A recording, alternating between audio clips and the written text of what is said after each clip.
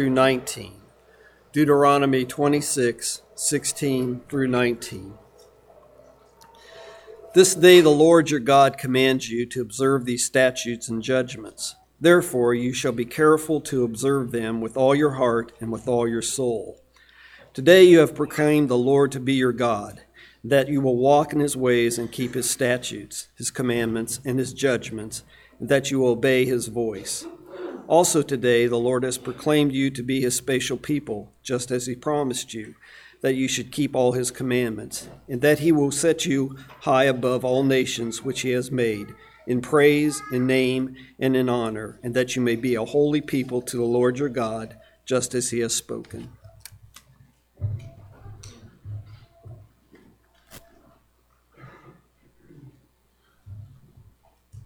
Good morning, everybody, and welcome to all. Welcome especially to the many visitors that are with us this morning.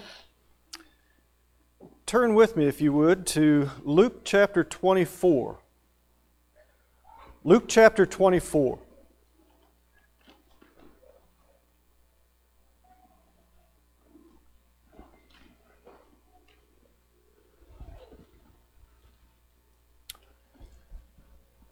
Thank you, Todd, for the reflections this morning at the Lord's Supper,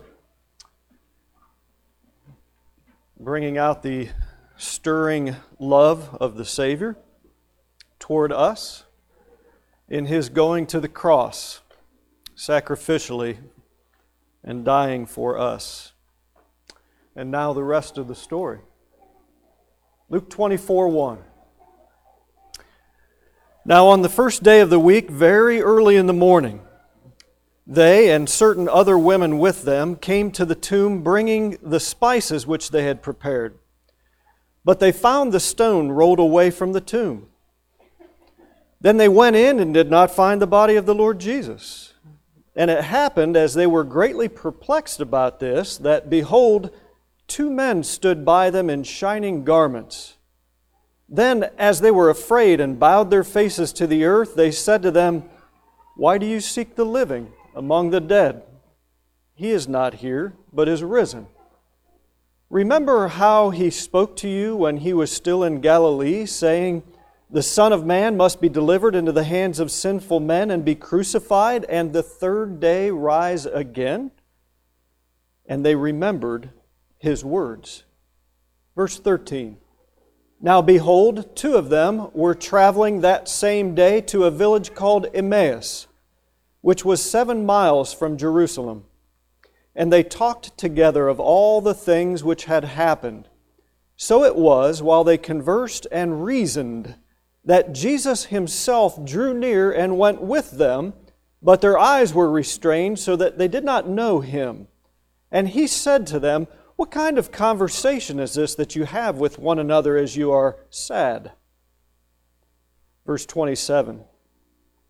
And beginning at Moses and all the prophets, he expounded to them in all the Scriptures the things concerning himself. Then they drew near to the village where they were going, and he indicated that he would have gone farther, but they constrained him, saying, "Abide with us, for it is toward evening, and the day is far spent." And he went in to stay with them. Now it came to pass as he sat at the table with them, that he took bread, blessed and broke it, and gave it to them. Then their eyes were opened, and they knew him, and he vanished from their sight. And they said to one another, Did not our hearts burn within us while he talked with us on the road, and while he opened the Scriptures to us? So they rose up that very hour and returned to Jerusalem, and found the 11 and those who were gathered together, saying, "The Lord is risen indeed." The Lord is risen indeed. And he expounded to us from Moses and all the Scriptures the things concerning himself. From Moses and all the Scriptures. If we are observant in our reading, we will indeed find in Moses that he spoke of the Christ. To see that, we can turn back to Deuteronomy chapter 18, but let's just flip forward a few pages through the book of John to the book of Acts, and you'll see Peter on that great day when the gospel began to be preached from Jerusalem. In chapter 3, late in the afternoon of the same day as we read of in chapter 2, which was early in the morning, he says to those who were listening, who had chanted and cheered that the Lord be crucified, he said, "Yet now, brethren, I know that you did it in ignorance, as did also your rulers." That is, to put the Christ to death. Verse 18, "But those things which God foretold by the mouth of all His prophets, that the Christ would suffer, He has thus fulfilled. Repent therefore and be converted, that your sins may be blotted out, so that times of refreshing may come from the presence of the Lord, and that He may send Jesus Christ, who is preached to you before, whom heaven must receive until the times of restoration of all things, which God has spoken by the mouth of all His holy prophets since the world began. For Moses truly said to the fathers," and here is the quote from Deuteronomy 18, where we are in our scripture readings this week as we read through the Old Testament together.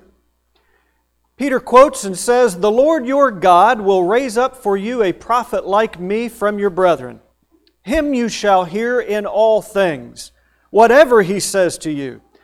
And it shall be that every soul who will not hear that prophet shall be utterly destroyed from among the people. Yes, and all the prophets," Peter goes on to say, "from Samuel and those who follow, as many as have spoken, have also foretold these days. You are sons of the prophets and of the covenant which God made with our fathers." Quoting Genesis 12:3 now, the heart of that promise that was made and was kept through the Old Testament to the coming of Christ and fulfilled, and we enjoy. He quotes, "Which God made to our fathers, saying to Abraham, and in your seed all the families of the earth shall be blessed. To you first, God, having raised up His servant Jesus, sent Him to bless you, in turning away every one of you from your iniquities." I think they've made it quite clear that the Scriptures of the Old Testament are full of prophecy, don't you? That these things were things that were anticipated by those who were reading carefully. We have the hindsight today, but it was still very clear to them, if they were observant in the Old Testament at all, through the Exodus and the wilderness wandering, that God was preparing a people for a transformation, demonstrating His power and His love to a people from whom He will demand wholehearted devotion. These are the seeds of the life and love which has been offered to us all today. Being full of love sounds indeed pretty appealing. For us, like they, it is the emptying part that is the challenge. Emptying ourselves of all of the world's affections. And though there may be 4 chambers in the human heart, there's only one chamber in the spiritual heart. There's only one chamber. It cannot host 2 masters. It cannot host 2 loves. It cannot host 2 wives. No, but there is room for one, Jesus said. And so John urges in his first letter, "Love not the world, neither the things that are in the world. If any man loves the world, the love of the Father is not in him." 1 John 2:15. Before a worldly man, which we by nature grow into in this life, we are from birth surrounded by nature. We're surrounded by the material. It's what we first learn and know and see and can feel. By it we are felt, or to be felt secure. By it we are entertained. We are Our affections are given over to the things of the world that bring us pleasure. And God knows that before we can see the King in His beauty, there must be performed a work of God upon the heart to know something better. Something better must be presented. And today we're going to emphasize that before a man can love the Lord his God with all his heart, soul, mind, and strength, that he must replace egocentrism, selfishness. He must replace this with the gospel, with the story of the love of Jesus Christ. Thomas Chalmers, in a powerful sermon in 18th century America, wrote about this replacement effect. He wrote that to bid a man into whom there has not yet entered the great and ascendant influence of the principle of regeneration, that is, to be born again, to bid him to withdraw his love from all the things that are in the world is to bid him give up all the affections that are in his heart. To the natural man, he says, the world is his all. He loves nothing above it. He cares for nothing beyond it. And to bid him love not the world, as John proposes in 1 John 2:15, to love not the world, he says, this he might do with sore and painful reluctance. If he saw that the salvation of his life hung upon it. But this he would do willingly if he saw that a new property of tenfold value was instantly to emerge from the wreck of the old one. In this case, there is something more than the mere displacement of an affection. There is the overbearing of one affection by another. But to desolate his heart of all love for the things of the world, Chalmers says, without the substitution of any love in its place, were to him a process of unnatural violence, as to destroy all the things that he has in the world and give him nothing in its room, in its empty place. God knows this. God does not just come down and tell us to stop it. God comes down and presents to us the story of His love to fill our hearts. And until we can grasp that, until we can be presented with the gospel story, that is that thing of greater ascendancy that He speaks of, there is no way we're going to let go of our affections of the world. That's all we have. We would be left, as Chalmers says, empty and void in heart, with nothing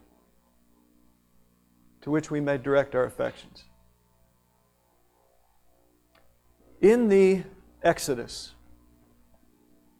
and in the wilderness, God is making a great plea to this people, Israel, that He is worthy of all their affection. He's demonstrating. He's leading. He's providing.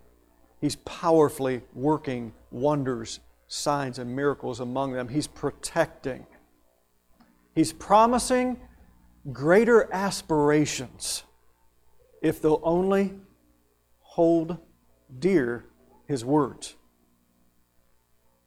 You see, the two disciples on the way to Emmaus were reasoning about these things. Interestingly, I heard an interview, just a short piece of an interview with Bono, the famous rock star of U2. And he was being pressed, as the media does, to confess the Lord Jesus or not. It was quite interesting. And he said, if He did not rise from the dead, Bono said this, if He did not rise from the dead, then He was a madman, a lunatic. And I would have no practice with Him. But I do practice. And so without actually saying, I believe that He rose from the dead, he said, I believe He rose from the dead. You see, he was reasoning about this. Even this man was reasoning about this and said, if this didn't happen, it's a waste of time, and it's a waste of our time. Your faith is vain. You're all in your sin. We should go home. Literally. Or Jesus Christ rose from the dead, and that's a game changer.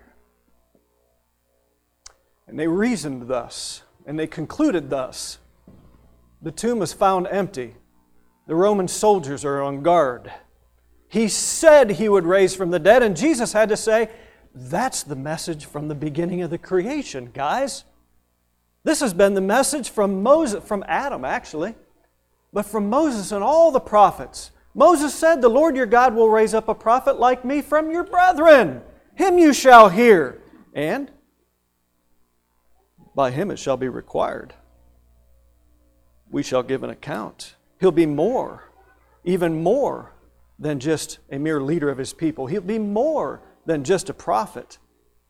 He will be someone to whom all men must give an account of their lives. Hear Him. And is it any surprise then when the Lord Jesus came forth from the water of His baptism that the Lord said, this is my beloved Son in whom I'm well pleased, and on the Mount of Transfiguration said, hear Him. This is Him. John said, I do testify that this is the one I heard the voice from heaven confirm. He's risen from the dead. That is the message that changes lives. Jehovah knows that old affections die hard.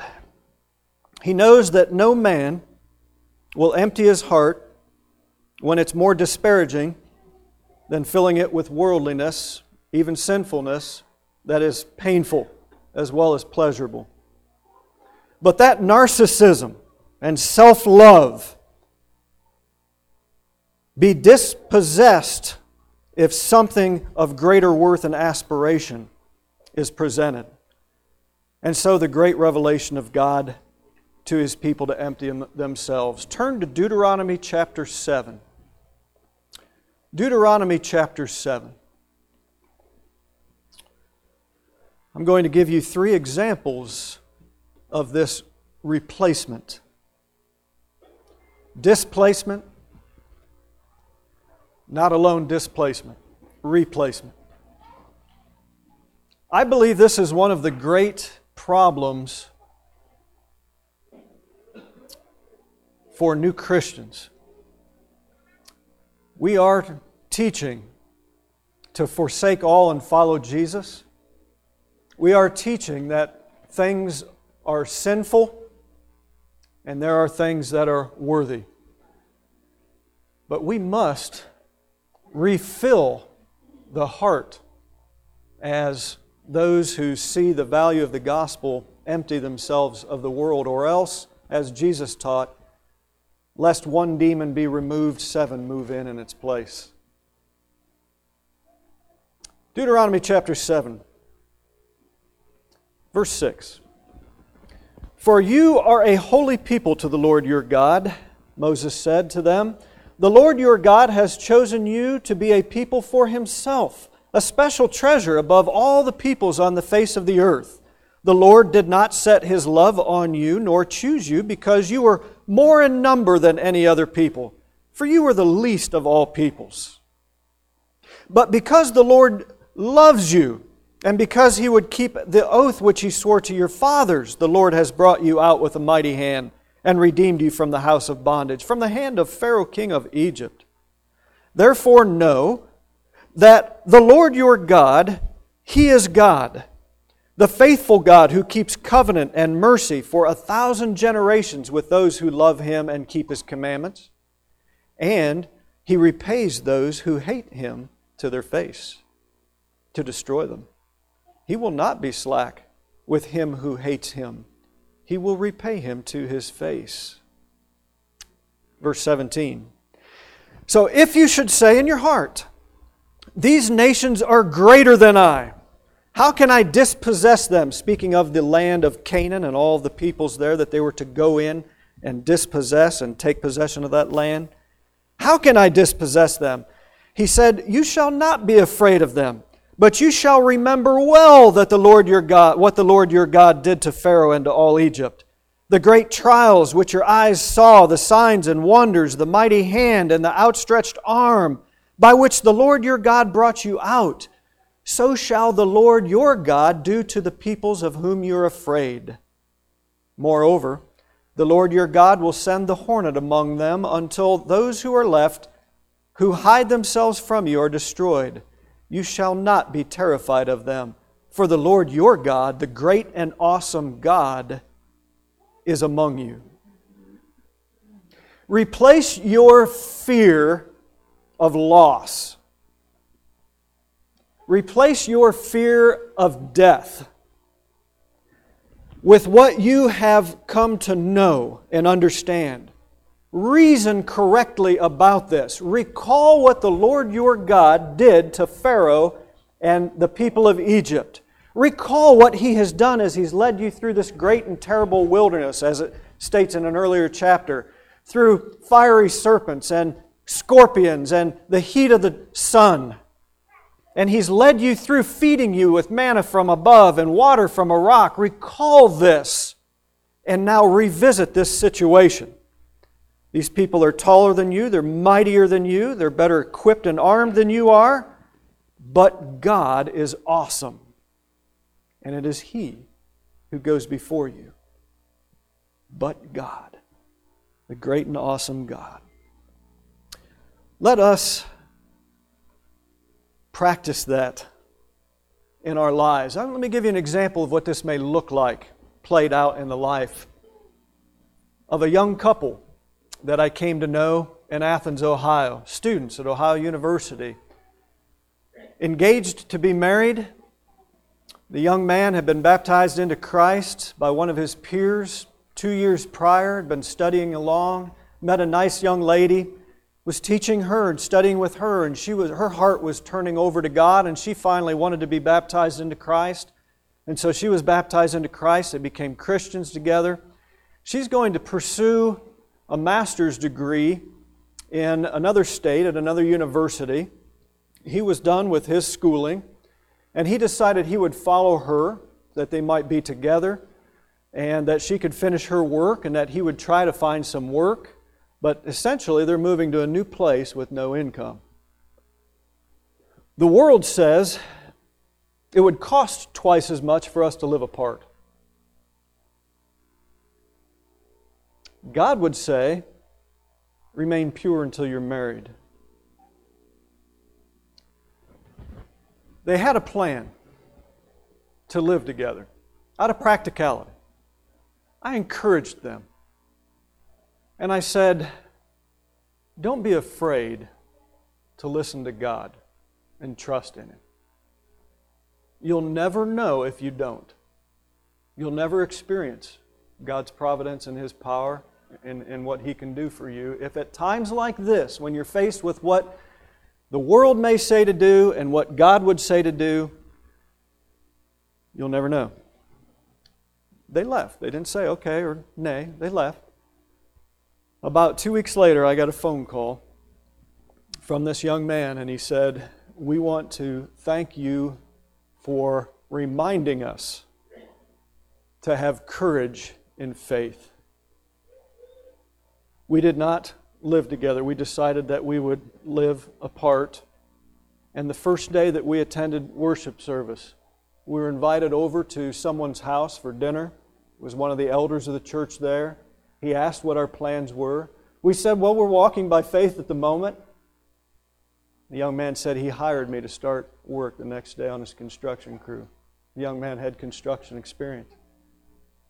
He said, so I made more money than I thought I would make doing anything that I thought I could possibly do the day after we walked in and met the saints. These are the types of things that you do when you want to be obedient to God by faith, and He will provide for you. Do not fear losing, but walk by faith and trust Him. The second thing is, replace self-glorification with humility. Look in the next chapter, chapter 8, verse 10. When you've eaten and are full over in that land, when you have eaten and are full, then you shall bless the Lord your God for the good land which He has given you. beware that you do not forget the Lord your God by not keeping His commandments, His judgments, and His statutes, which I command you today, lest," now jump over to verse 17, "lest then you say in your heart, my power and the might of my hand have gained me this wealth. And you shall remember the Lord your God, for it is He who gives you power to get wealth, that He may establish His covenant, which He swore to your fathers, as it is this day." Israel was going to be tempted to say, "Look what we've acquired. Look what I've done." But God says very clearly through Moses, it is God who gives one the power to get wealth. It is God who powers all of our prosperity and success. Here in the next month, the seeds will go in the ground. The farmers will put them in. They'll work hard doing it. They'll take advantage of the weather and work morning to night and through the night to get these fields planted. And yet all they're going to do is take the germ of life which has been given them from the previous year, from the previous year, from the previous year, from the previous year, put it in the ground and cover it up. Maybe pray, I hope. And then God will germinate that seed, and He will send the rain of heaven and make it grow. It's not by the power of our might that we eat. And we'll go to work and use our hands or our minds or both and produce things. We'll inspire through teaching. We will create through engineering. We will produce through hard labor products and fruit that we can see. Remember, that is God who gives you the power and the might to eat, to create, to live. Your mind, your brain is created by Him, and we can't even explain it. Do not forget these things. Replace this self-glorification, rather, with the humility of knowing that the great and awesome God is still among us. And the evidence is all around us, all year long, 24/7. Let us not forget that. Let us not forget that it is God who commanded light to shine out of darkness, who has shone in our hearts to give the light of the knowledge of the glory of God, 2 Corinthians 4:6, in the face of Jesus Christ. We look Him in the face. We can see the power of God working through Him. To give Him the glory, to put it on Him, to empty ourselves. Finally, replacing self-righteousness with grace. Chapter 9, verse 4. "Do not think in your heart after the Lord your God has cast them out before you, saying, because of my righteousness the Lord has brought me in to possess this land.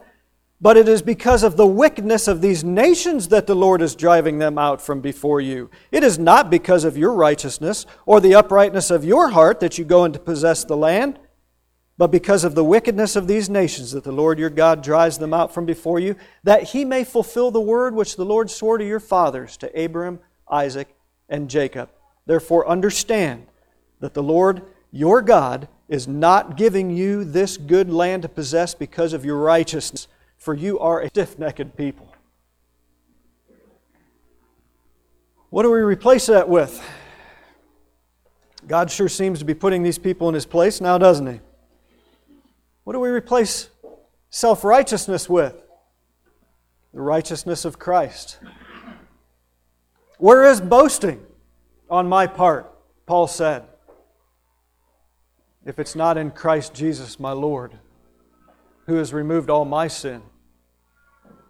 You see, we must also be careful not to be tempted, as the Israelites were, to look around us, to look perhaps at those today who didn't come to an Easter Sunday service and condemn. Perhaps those of Christendom who don't believe like we believe, lest we look down our nose in contempt, as if we know all their hearts and all of the direction of their hearts and minds, and condemn. Because the Lord would say to us, it is not because of your righteousness that you're going to go to heaven. It's not because of yours. It's because of the righteousness of Christ. As He stated in 2 Corinthians 5:21, He took our sins upon Himself. Took our sins upon His body in the tree and became the righteousness of God. We became the righteousness of God in Him. So, we replace self-righteousness with grace, and in turn, return gratitude. And until these things are moved out of the heart, the fullness of the gospel and the blessing of Christ and the promise of eternal life and our hope in it and our confidence in it will not be able to blossom. And yet God understands that the first must be presented, the gospel, before a man will ever let go of the affections of his heart. And so this is why we must be about the preaching of the gospel. The story of love, which Todd shared with us at the Lord's table, which you heard about in the triumphant resurrection of Christ from the dead. Will you replace it?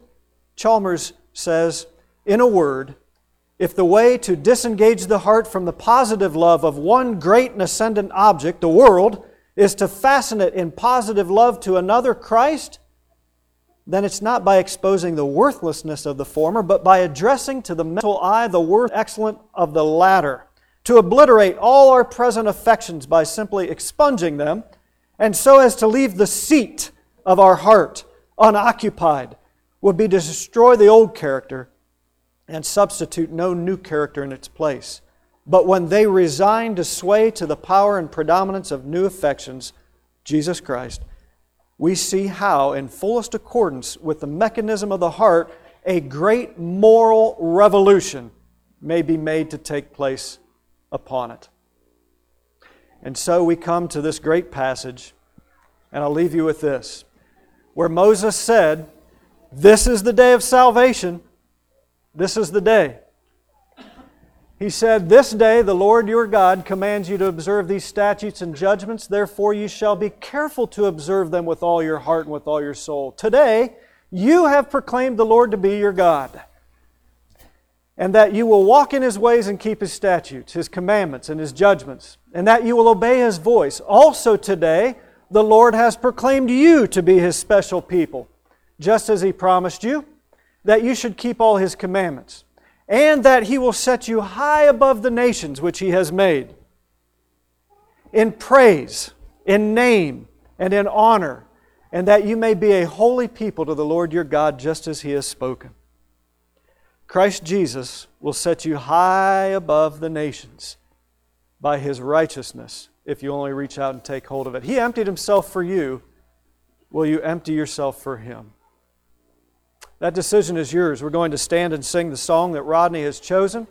If you need to become a Christian today, don't leave without doing so. Let's stand.